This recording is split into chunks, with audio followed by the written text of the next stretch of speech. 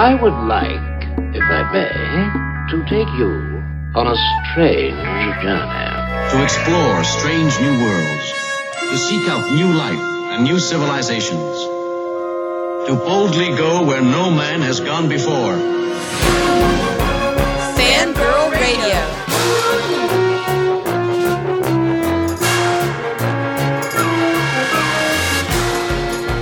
Mothers, lock up your sons. The fangirls are busting out all over.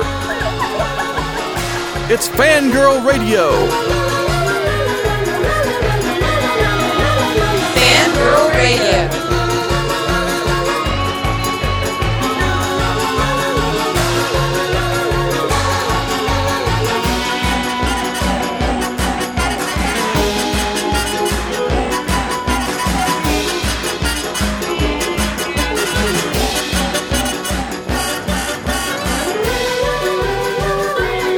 And now, here's the Fangirls on Jackalope Radio. Hey everybody, and welcome to this latest and greatest episode of the Fangirl Radio Show. I'm your host, Jessica Dwyer, and with me tonight, as always, is the lovely Rin Willocks. Hello. And you will have to excuse any residual fan noise you might hear. If you haven't heard, there is a heat wave going on the West Coast, and Oregon got hit by it, and it's almost 100 degrees here. So yes, some of you in the country where that's not remotely hot will be laughing. But yes, oh my God, it's freaking hot. You got to realize that it went from 50 degrees, the high was 60 with rain, and within a day it went to 90. 95. Yeah, so it's pretty hot here, we're just saying. But tonight's episode is very, very, very special. We are dedicating the entire show to one of the legends that we recently lost. It was last week we lost Richard Matheson, and while he was not a young man when he died, but it's still a loss and a blow to everyone who loved his work, grew up with his work, and was touched and inspired by it, which was basically any and all great writers of science fiction, horror, and fantasy in the last 50 years, including Stephen King. People like that were inspired by Richard Matheson. And we are very sad to hear of his loss, and we've been losing too many legends, too many greats in the last few years, with Ray Harryhausen and with Ray Bradbury and now with Richard Matheson. We're losing all of the greats that gave us what we have today and inspired what we now have. I suppose it's of very little comfort, but it makes a little bit of sense if you consider that they're all of the baby boom generation, or very near. Right, and they all actually were very connected, and we'll get to that.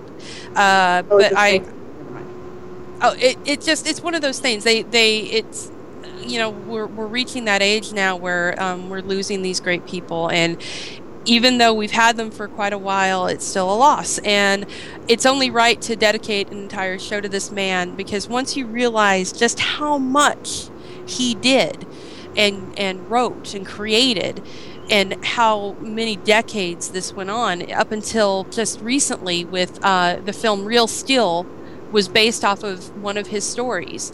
It's kind of ridiculous. I mean, up until 2 years ago, you had his work being turned into films.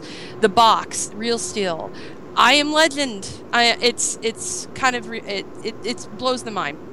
And so this episode is going to be dedicated to Richard Matheson, and we also will be having two very special guests. Del Howison of Dark Delicacies will be joining us, as well as Steve Niles, our friend of the show.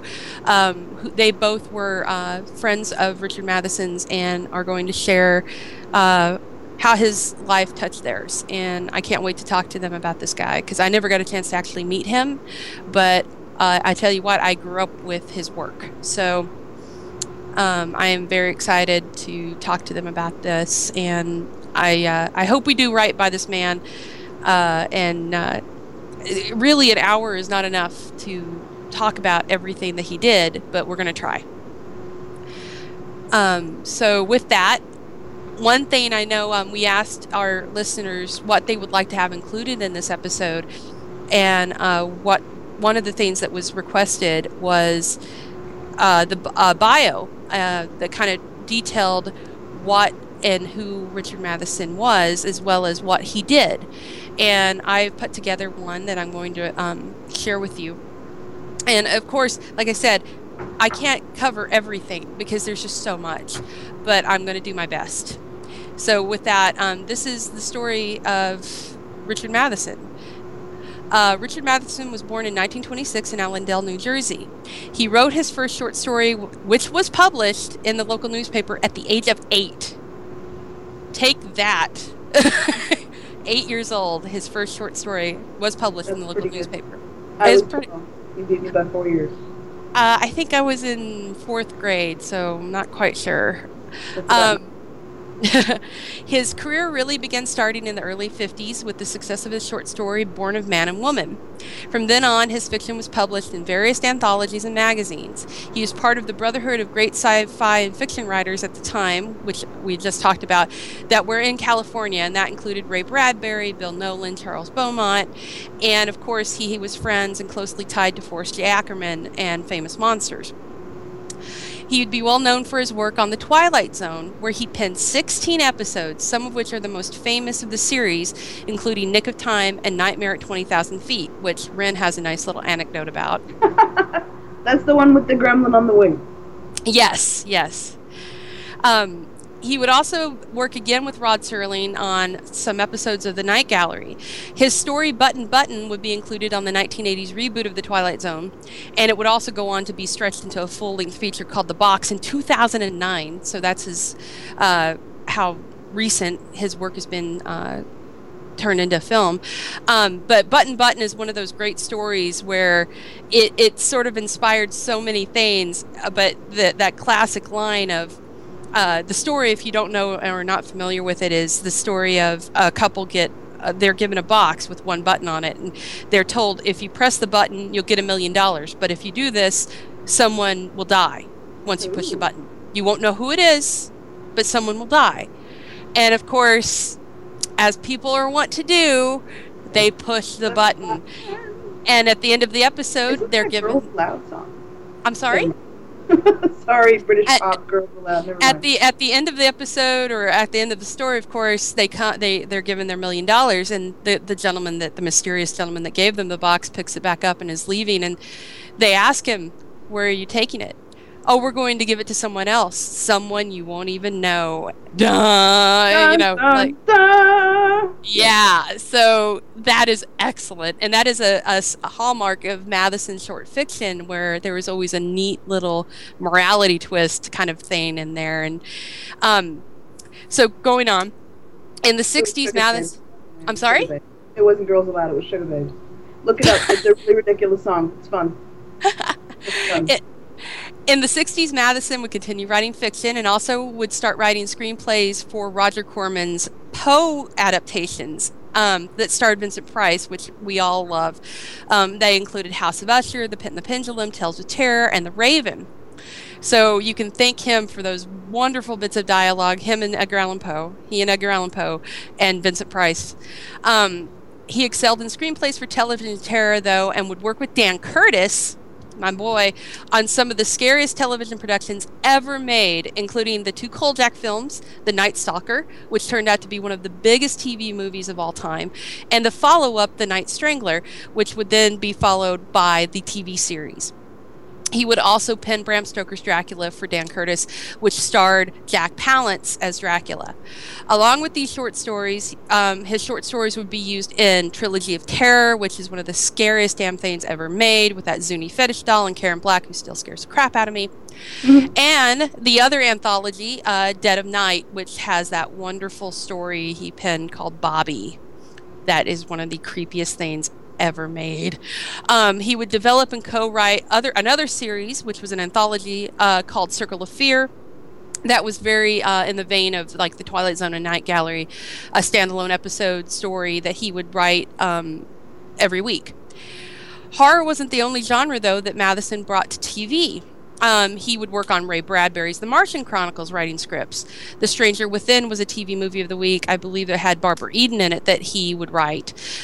He also wrote one of the most classic Star Trek original series episodes, which funnily enough starred William Shatner, who was in the 2 very, very famous Twilight Zone episodes that he wrote years earlier. This episode was The Enemy Within, where Captain Kirk is split into 2 different personalities.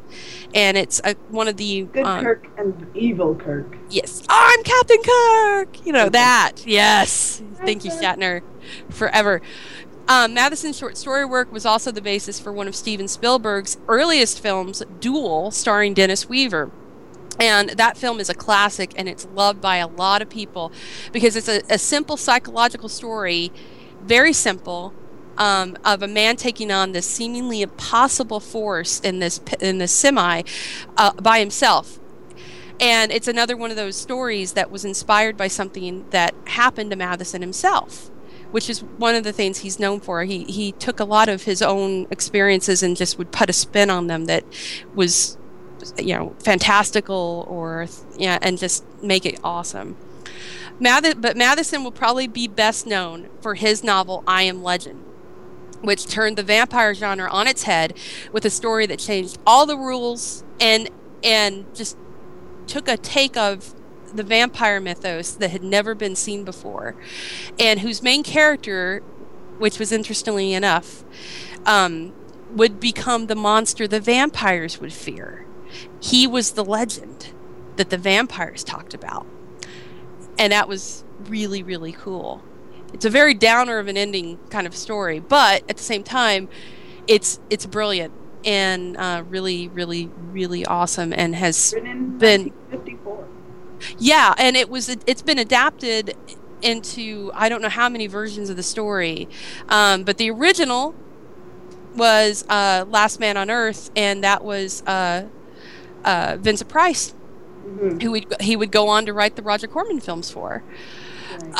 Where the darker parts of fiction were showcased in I Am Legend, one of the most loved works of Matheson's career was a romance that spawned over years, and that was from a novel entitled Bid Time Return, which was turned into the classic 1980 film Somewhere in Time, that starred Christopher Reeve and Jane Seymour. Christopher Reeve plays the playwright and Jane Seymour plays the actress who fall in love in the film. Through time travel, they find one another, and the playwright travels from 1980 to 1910 to find her again after she gives him a pocket watch in present day, and then he sees her picture, and it inspires him to figure out a way to travel back and find her. The film Star-Crossed Romance has stayed with fans of that movie to this day. They still travel to the Grand Hotel where the film was shot. They're trying to make a musical based on the movie. And Matheson actually wrote the screenplay off of his novel for this. And there's some tweaks that he did, but the core of the movie is just, and the story is just beautiful and brilliant.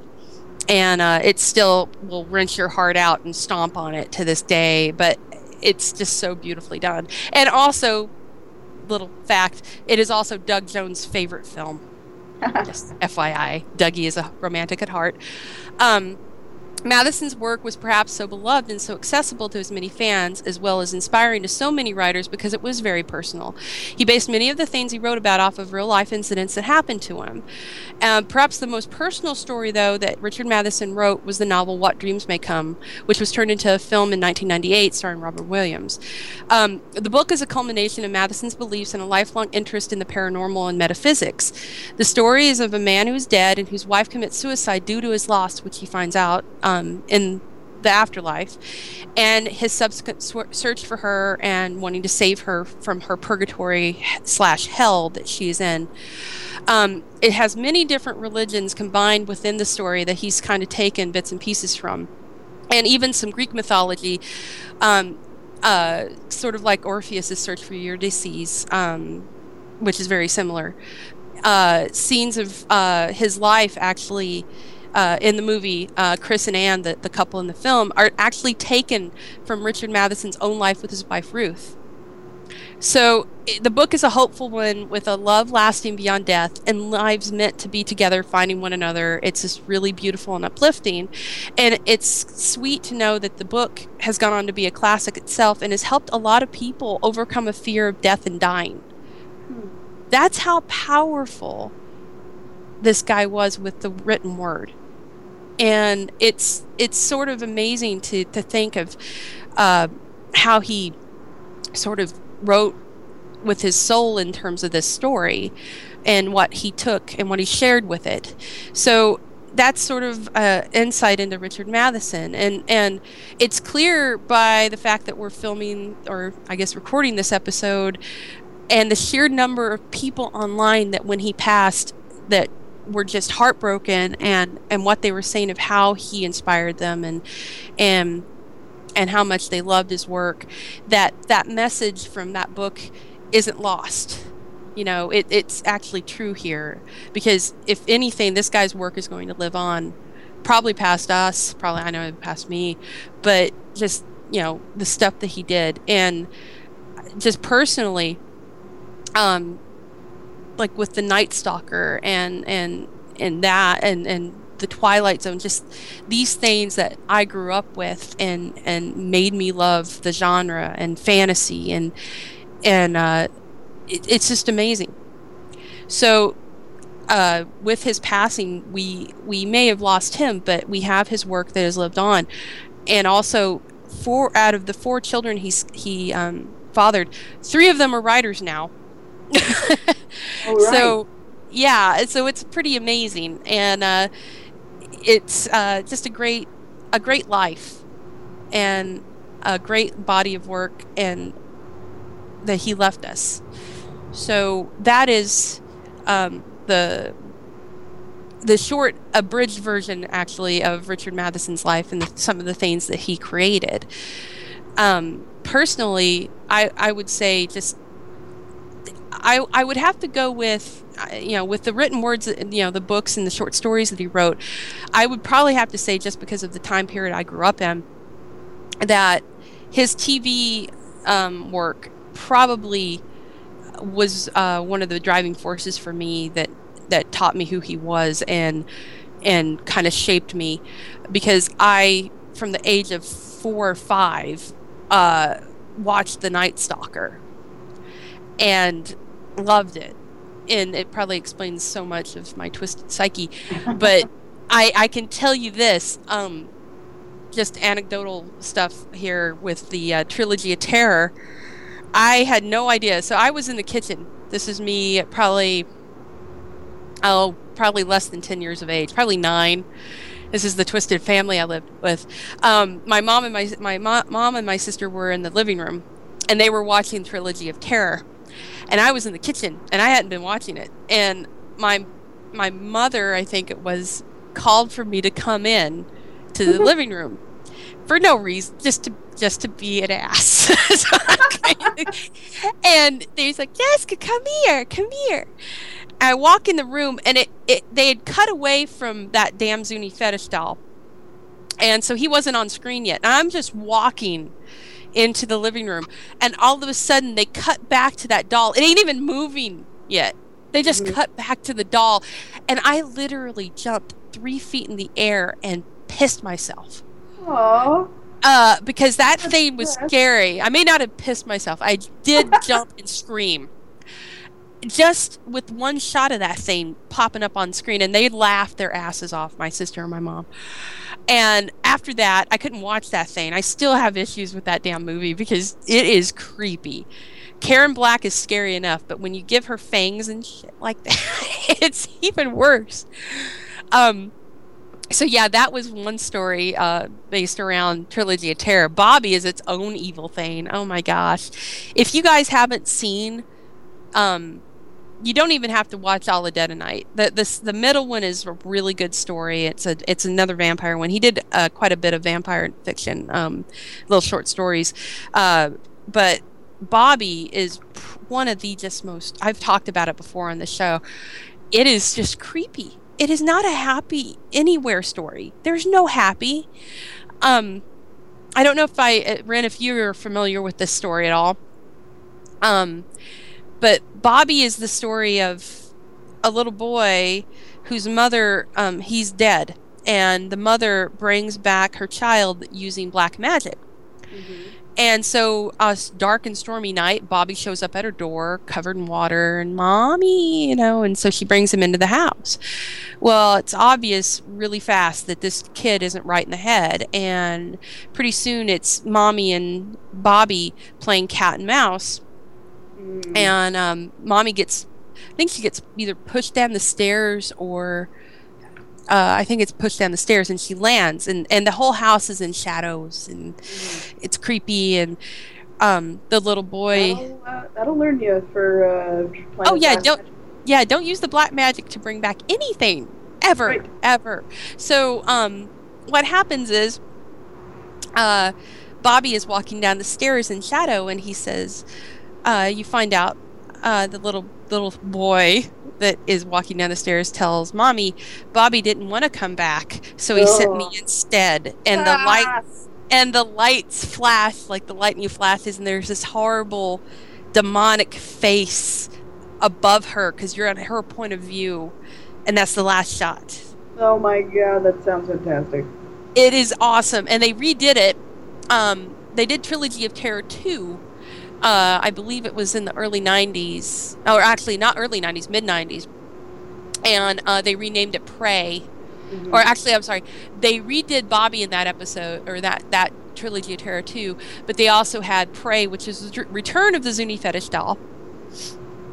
And yay, the Zuni fetish came back because it loves me. So anyway, those are a couple of the real humdingers that he created that I remember, and just my incredible love of Vincent Price would not be the same without this guy and what he wrote for Roger Corman as well. So it's kind of ridiculous if you go through all these things, and that's just some of it. I mean, he also I believe he wrote to The Incredible Shrinking Man. Yes. And just there's so much, it's just ridiculous. Mm-hmm. But anyway, I'm gonna let Ren give a couple of anecdotes because I love your story of I love your Gremlin story, your geek moment that he gave you. I was young, and so I didn't really equate. For a long time, I didn't equate the creator with what I was watching. So I saw a lot of his stuff, without paying any attention to who had written it or anything like that. I watched a ton of. I probably saw almost all of the original Twilight Zones when they still had them on cable all the time, and I watched them over and over and over again. And that was definitely some of my favorite stuff. I also watched a lot of the Alfred Hitchcock Hour, as I, at a very young age, discovered how much I love Alfred Hitchcock. That was the extent of my horror fandom as a kid. I never got into the. Let's just say I had nicer parents and siblings than you. That's so hard. The only thing my mom brought me in to watch that I was probably too age inappropriate to see was Blackadder, but that's awesome. Because that just stemmed my undying love of British comedy. So I probably saw both of his episodes in the Alfred Hitchcock Hour, and then of course the newer and the Star Trek episodes, the two regular or classic Trek episodes that he wrote, and the newer things that he was involved in that I've seen. Of course, the new I Am Legend is fantastic. And you forgot to mention the 1971 Omega Man with Charlton Heston. Oh, there's been so many versions of it. Like, there was one with I believe Mark Dacascos as well, and it was released, I believe, by Asylum to coincide with the Will Smith version. Right. But yeah, it's and Real Steel was fun. I mean, it was definitely an enjoyable kind of. I don't know if the original, because I don't remember that Twilight Zone episode, was quite so child geared. They definitely had that one kind of more. The one with Hugh Jackman was just definitely a little bit more of a younger screenplay, but he was involved, and Spielberg wrote about what a joy it was to have him around because he's such a big fan. Well, so anyway, the moment I guess that and it's only, I suppose, sort of related to him, but that impressed upon my childhood was having seen at a really young age all of the Twilight Zones. I saw Terror at 20,000 Feet, which was the Gremlin episode, and I saw both versions, the original black and white with Shatner, and then when they redid it, I don't remember what the decade was, but when they restarted the Twilight Zone, they did a lot of those classic episodes again with new actors, and they did it again with John Lithgow. So I'd seen both of those, long since passed. And then all of a sudden, Third Rock from the Sun comes on, which if you remember that show, I saw every single episode. I laughed my rear off. That is still one of the funniest shows ever created, ever. So for 4 seasons or something, they're always talking about the big giant head. They're aliens that are on Earth, and they have every now and then they communicate with their representative back home, and it's the big giant head. And we've been hearing about it for so long, we're all really going, what is the big giant head? And so finally an episode comes where they're getting really nervous because the big giant head is coming to Earth. And every single fan of the show is going, oh my God, who's it gonna be? And they go to the airport to pick up the big giant head. And who should walk out of the gate? Back when people could still go to the gate before whatever. So who should walk out? But William frickin' Shatner. And everybody screams, of course, who else would be the big giant head, but, other than William Shatner. And the John Lithgow's character comes up and he says, how was your flight? And he pauses and he goes, it was okay. I can't quite remember his exact delivery, but he said it was okay. But the strangest thing happened on the flight. It was terrifying. There was a gremlin on the wing. And John Lithgow, the way he does, he gets all, his eyes are huge and he's shocked and he goes, the same thing happened to me! And I immediately die laughing, and I think I was really young still. I'm probably, early preteen or something. I'm cracking up going, oh my God, I get it! And I look around, and my mom and my brother, nothing. Not, doesn't register, and I'm like, but I got it! And it was my first sort of, the first time when, as a nerd, you recognize an incredibly obscure nerdy reference, and you're the only one, and it was fantastic. And that was my moment of just, I'll always remember that, because I laughed like a loon. I thought it was the funniest thing I'd ever seen on television. It still is the funniest thing I've ever seen on television, or at least it made me laugh the most, because it was just hilarious. Clever as hell. But yeah, no, that, all the Twilight Zones, I love. I Am Legend, funnily enough, I kind of equated them with zombies. I didn't realize that was so much of a vampire spin, but I really, really want to read the book now. They completely... Never read the novel. Well, they completely... Two things. One, on this one, they, in the Will Smith version, they kind of... Well, they didn't really do what they did in the book at all. They completely made them zombie-like, weirdo, creatures.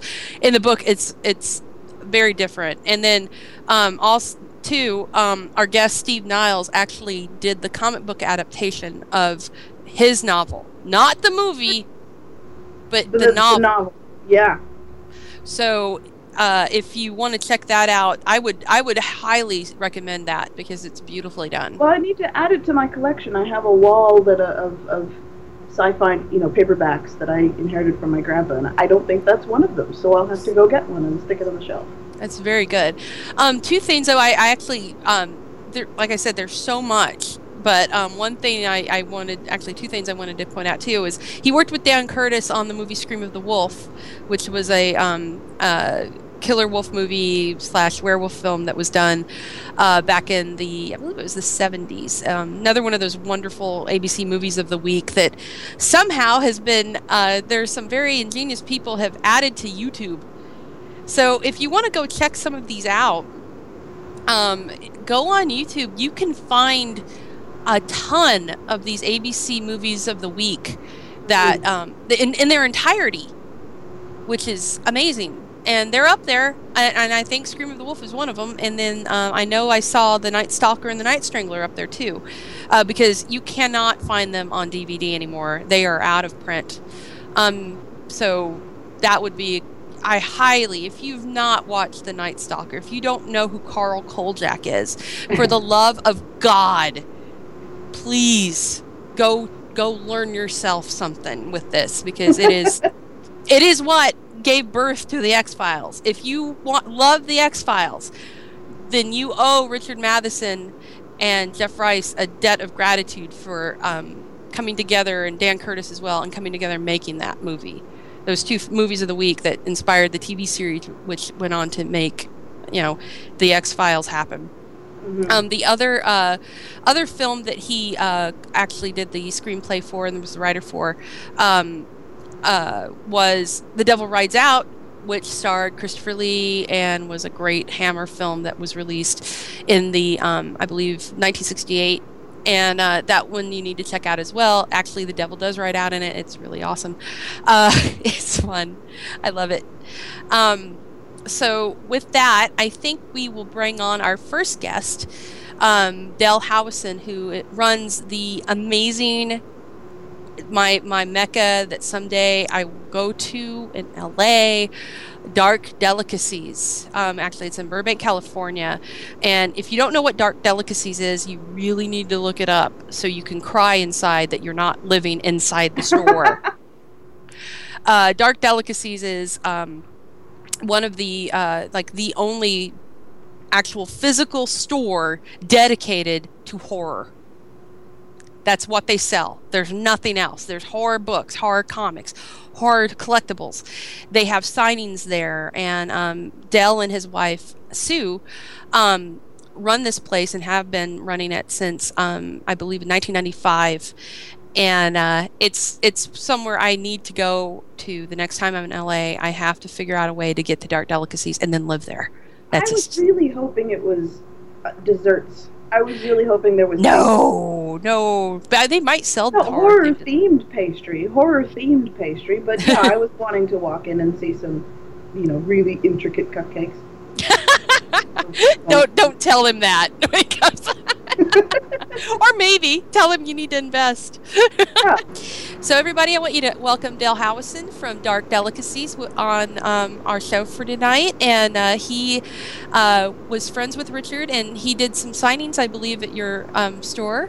And I'd love to ask you, when did you first learn about Richard Matheson, and how much of an influence on your work, because I know you're also a writer, and your love of horror, how much of an influence was he on you? I think I first learned of Richard Matheson through the Twilight Zones. He wrote many of the memorable Twilight Zone adventures, including like The Goblin on the Airplane Wing and different ones that we're well aware of.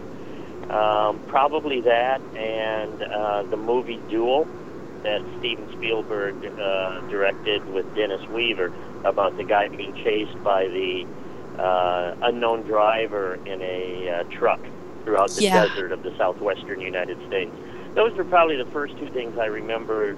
That, and as a little kid, we would see older black and white movies on TV, and I remember The Incredible Shrinking Man. And, thinking that was very cool. And then one day I met this guy, and he had written all of those things, so that was quite amazing.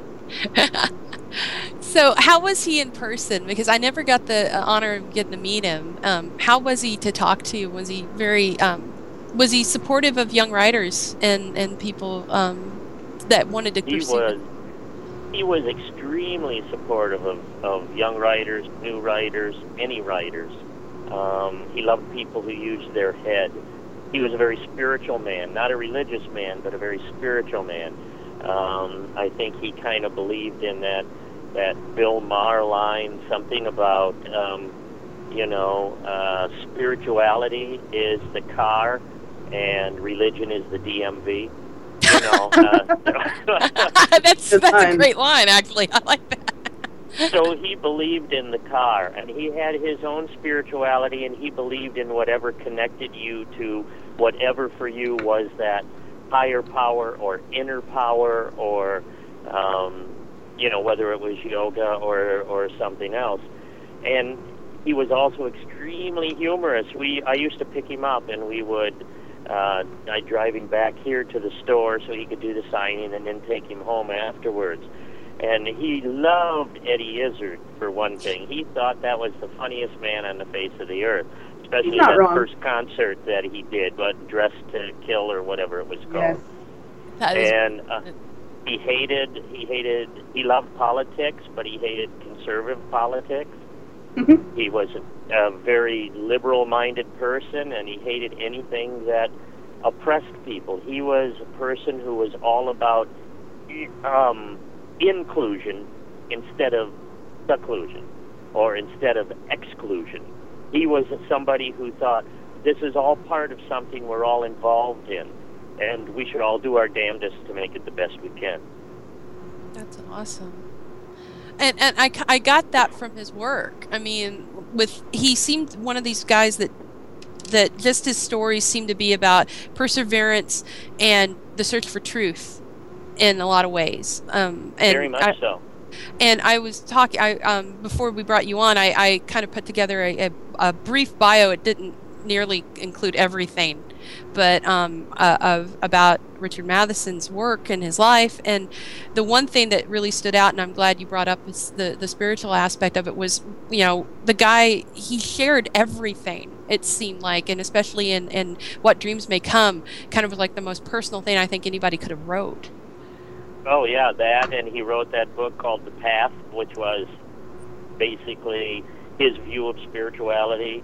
He wrote Somewhere in Time, which is about as spiritual a love story as you can ever get. Exactly. And yet at the same time, he loved scaring people. It was almost like part of his humor. He wrote a lot of the scripts for the old AI, the old American International movies that starred Vincent Price and Boris Karloff and Peter Lorre and all those guys at the very end of their career, the Roger Corman movies and things. Mm-hmm. Yeah. And if you watch some of those, they're hilarious within their darkness. And one time I was speaking to him and asked him what he thought about writing horror, and he said, I don't know. I've never written horror. I write tales of terror, which to him was different because the dictionary definition of horror is repulsion. You're horrified by something. Whereas terror, he got to scare you and tickle you with scaring you, Oh, that's brilliant. Well, and you're right. I mean, the one that stood out, and we were talking about this as well, was what he did with Dan Curtis with those anthology films, like Trilogy of Terror and Dead of Night, are some of the scariest crap ever. But they were TV, so they weren't. That's right. They couldn't be overt, but they were scary as crap. What's really funny is on the Trilogy of Terror, he only wrote the last episode. William Nolan, who wrote Logan's Run, wrote the first two episodes. Richard Matheson wrote the episode of the Zuni fetish doll with Karen Black, where she's being chased around the house by this terrifying doll. And when the movie was going to be remade years later for television, William Nolan negotiated where he would write all three of the stories. And so now out of all 6 stories, you only remember Richard Matheson's one. Nobody remembers what the other 2 stories were in Trilogy of Terror. It's true, and that's the one that's the image. Everyone thinks it's just about that doll, and they're kind of like, "What's this trilogy stuff?" And no, and all three of the episodes starred Karen Black, right? And one of them, I think, she played sisters or something like that. But nobody remembers what those were. It's that damn Zuni fetish doll that scared the hell out of all of us. Yeah. And they made a life-size replica of that damn thing too, which I would. There would be no way I would have that in my house. There's no frickin' way. But I was telling Ren, because I don't think she has seen it, the one that stands out sort of like Trilogy of Terror is Dead of Night is the last. He wrote, I believe, all 3 Dead of Night episodes or parts. Right. But the last one, which I believe was, I think it was the last one, was Bobby. And I think they added that to Trilogy of Terror 2 and redid it.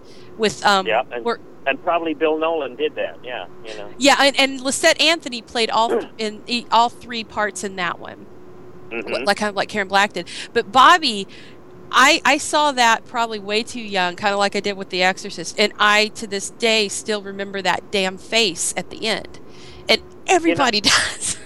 What's really funny is that I read something today. Somebody said, my mom told me, don't watch that. It will give you nightmare. And the person said, as if nightmares are a gift. Here, we'll give you nightmares, you know? Well, to Richard Matheson, they were a gift. The whole idea was to stay in your mind and turn like the worm, you know, the turn of the screw, and just make it stay there. And your comment is absolutely correct. I think we've all been there, of saying we saw something probably way too young. And it never left us. It just, you know, with somebody or some story gave us the gift of nightmares. I like that. That's a great line. And it's true. I mean, I would say that stuff has, inspired me to the path I'm taking in my life. With like, I write, I love horror films. I write for a horror movie magazine. I do all this stuff based from those little gifts of nightmares from when I was young. And as you know, as a writer, the best gift we can do is to scare ourselves. Oh, totally. If we can write something creepy that we, if it's always so great when you have that line that you've written or that scene that you've written, and the next day you're still thinking about it, going, God, that was great. When you're in that zone, that's what's so awesome. And man, he was always in the zone, I have to say, with just the stuff that I don't know what that is, but I'm not answering it. But he was always in the zone, and that's what made him great. He never left the zone. He had a great sense of humor. He had a great spirituality. He will be extremely missed. I'm so proud. He actually did the introduction to my first book, Dark Delicacies. So that is something I will always truly cherish, and the fact that I got to spend many, many times with him in the car, just the two of us, driving for miles, either going to the store or going back to his house, just talking about everything under the sun. That's great. And you're very blessed for that. That's amazing. But and just one thing I had to say, and I've been telling Ren about it, was the fact that he did The Night Stalker is one of the biggest gifts he could have given me, because I grew up with that. Like, I was a little girl at the age of 4 or 5 years old, running around with a tape recorder, pretending to be on assignment with Carl Kolchak at 5 years old. 5 years old, and it was all because of that movie, and then it kept going. That's great. Oh, That's man. Great. And then they did a whole series, off of that. But he, I think, only wrote those first two. He wrote that those were first like, two. Film for TV. They were like hour and a half or whatever. Right, and the thing with the first one was it still to this day, I think, holds the record for viewers for a made-for-television movie. It's one of the biggest ones at the time, at least, that it came out. It wouldn't surprise me. And there was another great in there, too, Darren McGavin, who, everybody knows him year after year from Christmas Story, where he's wonderful as the father. But, that was truly a standout role, because he was just every man. Richard Matheson always wrote about just the regular guy, and here he was, a down-and-out loser kind of reporter who was just a regular guy trying to make it. Right, and that's the thing with Darren McGavin. He was so great in that role, and he just nailed it. And like you said with Duel as well, you had Dennis Weaver that just played that role so perfectly, and it was the every regular guy that was caught. Yeah, he's just a salesman and a husband who's out on the road, Yeah. And I thought that was great, because he took so much from his own life and spun it into these stories. And that's why I think they were so, people could, connect to them. And I think that's brilliant. And he brought that creep factor, so that's even better. He could creep you out, that's for darn sure. And if people ever get a chance to see, like, Hell House. Oh, yeah, that's another one. Yeah, it's a great film. So there's a body of work. He changed writing, he changed horror, he changed literature forever. And there's very few people who can say that in their time. And Richard Burton Matheson will truly, truly be missed. But he's made his imprint on writing, and nobody will ever be the same again. Nope. I was describing to Ren I Am Legend and how it changed vampire fiction so phenomenally, and that's one of those things that it really did. It changed the game for vampire fiction. He said to me one time, "I wish somebody would make the book the way I wrote it sometime." Yeah. You know, because there's been 3 versions. None of them have been exactly there. You know, the last being that Will Smith version, but there was Charlton Heston in the Omega Man and in the Vincent Price Spanish-Italian production made way back, and none of them have been quite there, and he was hoping that someone will do that sometime. I hope they do, because the Will Smith one, I was pretty disappointed by the fact they sort of zombified them and made them just, it wasn't the book. Yeah. And the book is a lot more interesting in how it goes, and the fact that it sort of switches. I'm getting the impression, because like I said, I'm going to go out and pick that up next. I'm getting the impression that the original vampire monsters, they had a lot more mind to them. They had a lot more thinking process. And you said that Legend became the monster they were afraid of. So that's totally opposite to what I saw in the Will Smith one, because those were just mindless monsters. They were just, frothing, ravaging, writhing things without any thoughts. Am I right in that guess? Well, and the original book takes place, you're with the doctor's thoughts, because he's aware of how these things were created in the first place, which the creation and the cure has so much to do with him.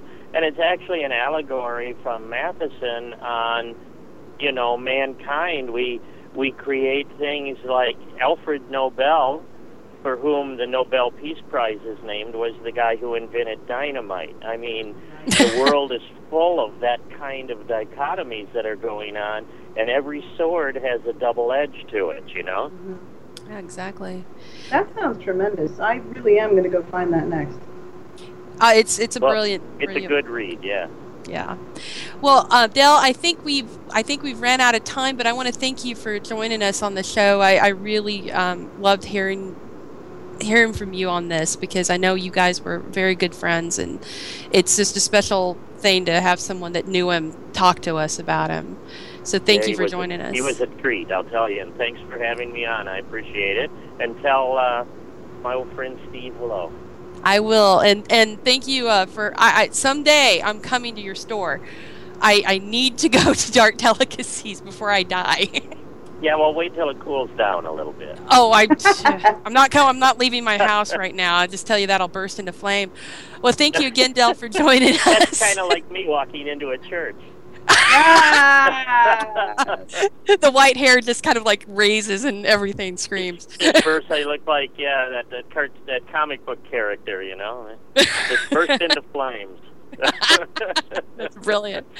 Well, thank you again, Del, and my condolences to you and the family of Mr. Matheson, because I know you guys, like I said, you guys were close, and we all we lost another great, and it's very sad, but we lost 3 of them there in a year with Bradbury, Harryhausen, and Matheson. So. Yeah, and it's rough. We did I'm doing way too many tribute shows.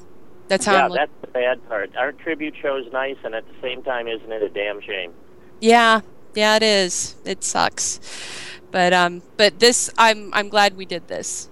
This was definitely worth doing for sure. So thank you. Well, thanks for doing it. Thank you. We'll talk at you later. Alrighty. Thank you again. Bye-bye. Bye-bye. And everybody, I want to thank Del Howison for joining us. And coming up, we will have Mr. Steve Niles join us, who was also friends with Richard Matheson, and he also did the adaptation of I Am Legend in comic book form, which you should all go and find. It is in trade paperback, and I believe it's still in print. If not, you can find it on eBay, I'm sure. But I want to welcome Steve to the show. He's a friend of the show. We've had him on before, and he's always great to talk to. Everybody, I want you to welcome Steve Niles to the show. And Steve, thank you for joining us. Well, thanks for having me. It's good to be here. We appreciate you coming on, and we had Del Howison on earlier, and we discussed Richard Matheson's influence on his life and and being friends with him, and just how very much of a cool person and amazing talent he was. And I know that you were friends with him as well, and you'd worked with him specifically, I know, on the I Am Legend adaptation that you did for comics. And I wanted to talk to you about that and see how it was to adapt something that was such a massive just resurgence in the vampire genre. It changed everything, I feel. Yeah, well, it's Stephen King is the one who said about Matheson. Matheson was the writer who dragged horror out of the Gothic castles and into the suburbs, and you see that perfectly evidenced with I Am Legend, For sure, and he kind of crossed genres with that, with it being science fiction, it was horror, it was just, there was so much there, and it was psychological as well, and I know he said numerous times that he didn't really do horror, he did thrillers. Right.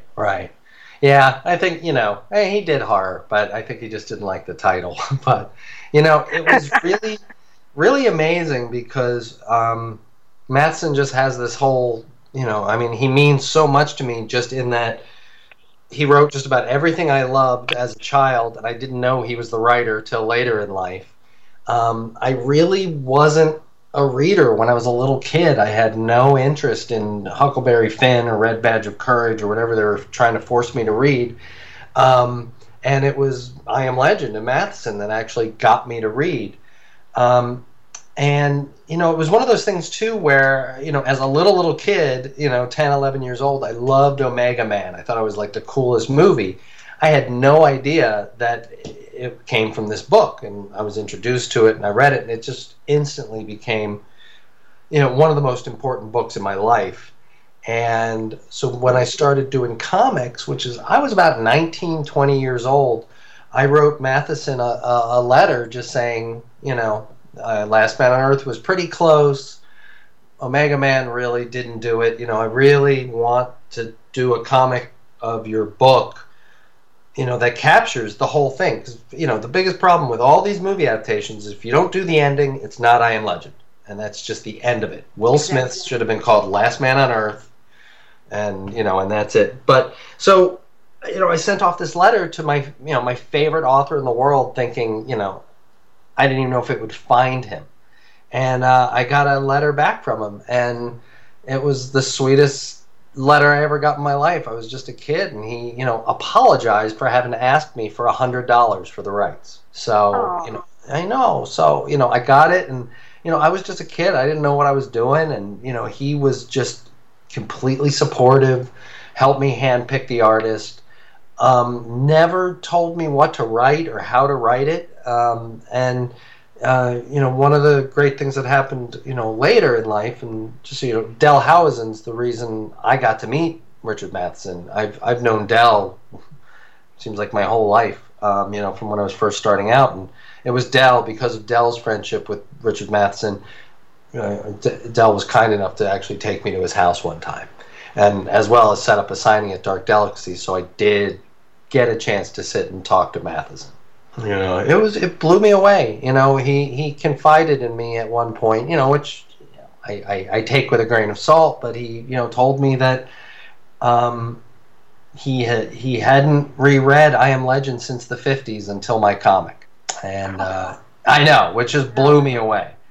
Because, I know how that is. I'm the last person who's going to read my stuff.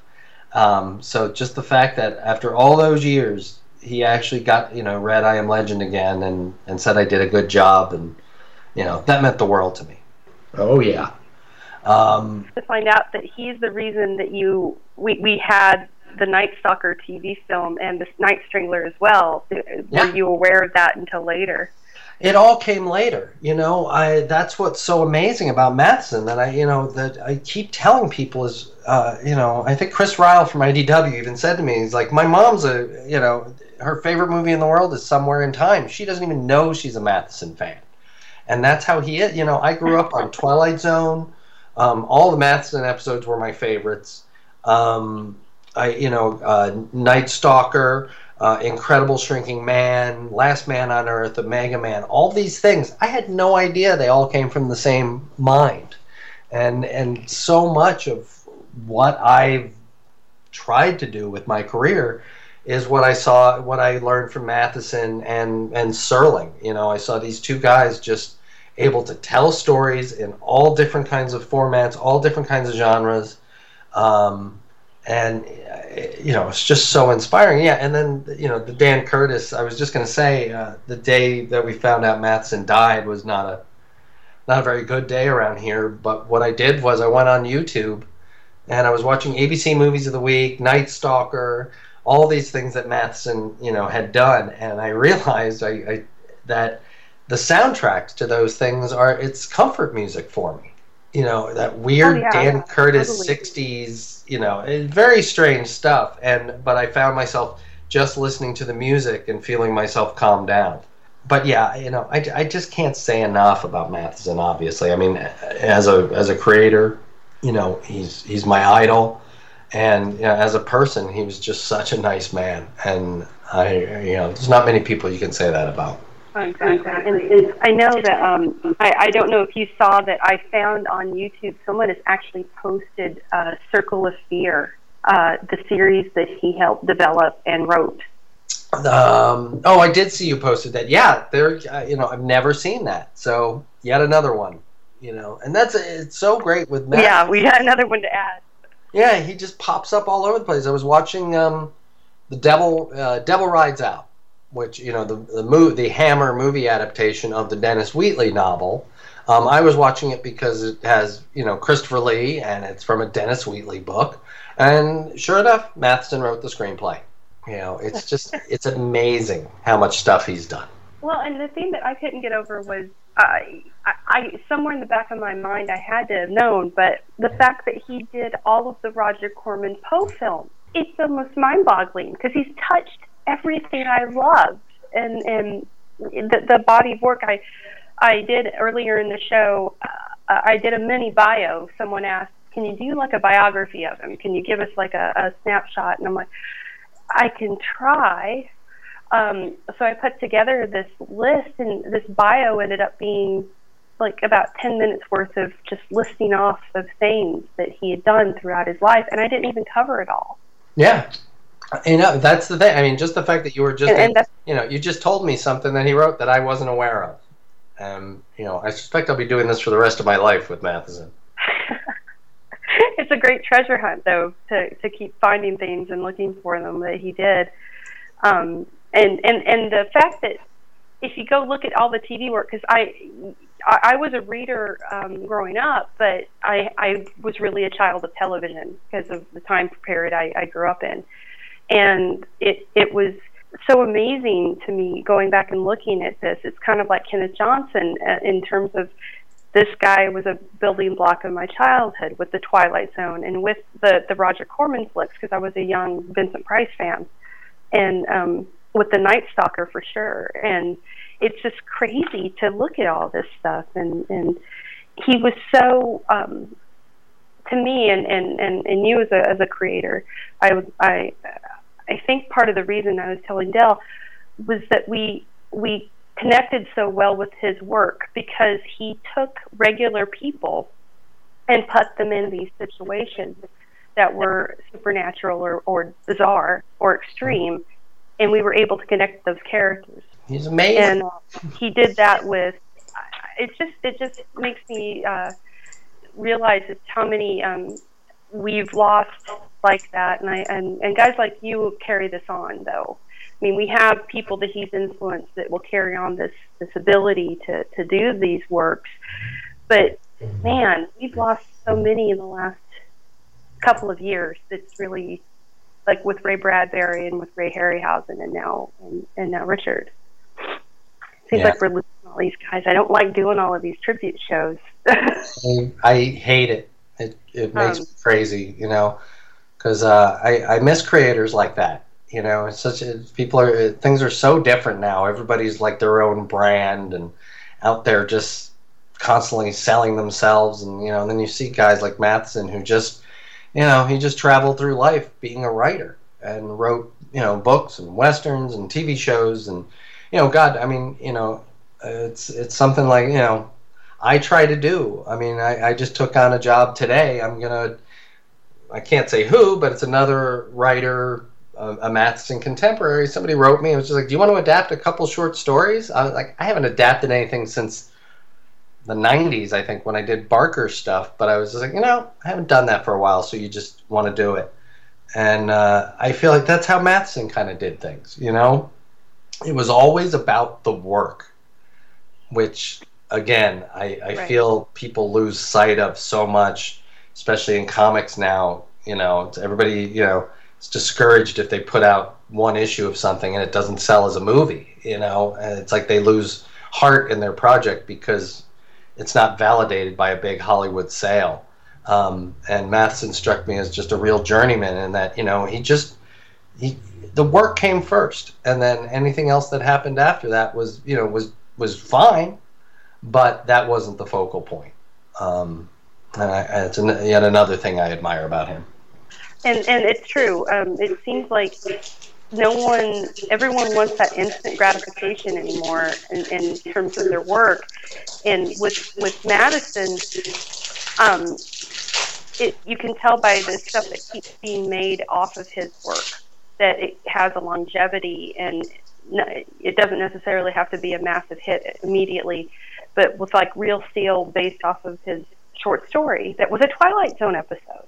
Yeah, how was that, by the way? I could never bring myself to see that movie. It wasn't that bad. And I think part of the thing was, it wasn't that bad, but it wasn't as serious as the actual short story. They kind of kiddified it. Yeah, see, that's too bad, because the original story, what was so great it was like it's a story we've kind of seen a lot before, especially, in the 30s and 40s. How many down-and-out boxer movies did we see, in the 50s? Right. It was almost a cliche, and he did that. It was the down-and-out fighter, but in a science fiction story with robots, and that is so hard to do, and he nailed it perfectly. So when I heard that they were doing the father-son, I was just like, well. But again, Matheson, it's kind of Rocky-ish. Yeah, I heard he was very, he's very polite about that too. It's like, these are versions of his stories. He doesn't feel his story, it's that old, like James Ellroy says it, Stephen King says it, people come up and they're like, oh my God, they ruined your book. And Matheson was very like-minded like that. He's like, no, the book is right there on the shelf. You didn't ruin the book. You just don't like that particular movie. Right. And that's kind of interesting with Somewhere in Time, because I didn't realize until just recently the differences between his book and the actual film. And I didn't even think about it, but he adapted the screen. He adapted his own story for that, and he made those changes himself. Yeah, which is kind of a neat sort of growing of the story. Yeah, well, that happens. I remember, I'm not proud of it, but my first drafts of 30 Days a Night screenplay are fucking horrible, because I tried to make every producer happy. And I made all the changes, and I can't even look at that thing, And it's just, people don't realize, even when you're writing your own stuff in Hollywood, you're lucky if you manage to get any of your story in there. So, I think Matheson had a really good attitude about that stuff. And I remember sitting and talking to him, and he was so funny, because I was being pretty mean about the Will Smith movie, and made him laugh a few times, which made him really funny. But he kept saying, the book still exists. And then he told me something, and I backed off the Will Smith movie ever since this. He told me that he's never been better taken care of by a studio. That they took really good care of him and his family. I think they bought out the rights for I Am Legend for eternity, which is a shame. But he told me that that Will Smith cover of I Am Legend, the edition of the novel that came out with the movie. Mm-hmm. That's the first time when that book came out. That's the first time in his career Matheson ever saw a bookstore window filled with his books. Oh my God! So ever since I heard that, I'm like, except I make the, it should have been called Last Man on Earth, and who knows, I may have even been a fan of it. but knowing that they took really good care of him, knowing that that movie got that novel into the hands of millions of people who may not have read it, I am a little kinder about the movie now, even though it's Attack of the Rubber People. It's Attack of the same guy. I think it's the same guy playing. They just CG'd him. Just didn't, we know, I wish they'd done the book. Every time I just say that, And I think that's the thing is, I don't think a Hollywood studio will ever greenlight the ending to I Am Legend because, studio movies are now controlled by marketing. I don't care what anybody says. It's completely controlled by marketing. And a story that basically admits that humans' time is done is a very brave thing to write. And I can't see them marketing. That will make marketers' heads explode. They can't, you can't have anything but a happy ending, And I guess in some way, I think that the ending to I Am Legend, it's not happy, but there's a lot of hope. So it's a shame that people can't let go of their own egos long enough to enjoy that ending, because I think the first person who gets that movie on screen is going to have a hell of a hit on their hands. Oh, yeah, and in the time that we're living in now, I think these downer endings, or so-called downer endings, are a lot more readily accepted, even though a lot of people will say, I go to the movies to get out of reality. But I don't know, sometimes that kind of a film will hit the nail on the head and where you're at in history. Yeah, kind of like right now. We're going through a very negative time in our lives right now. I mean, comics, everything's cynical and serious. And if I'm complaining about it, then it's bad. But yeah, I just noticed that a lot. I just even that. I mean, I actually have a feeling I haven't seen Superman yet, but everything I've heard about it makes me feel like I'm gonna love it.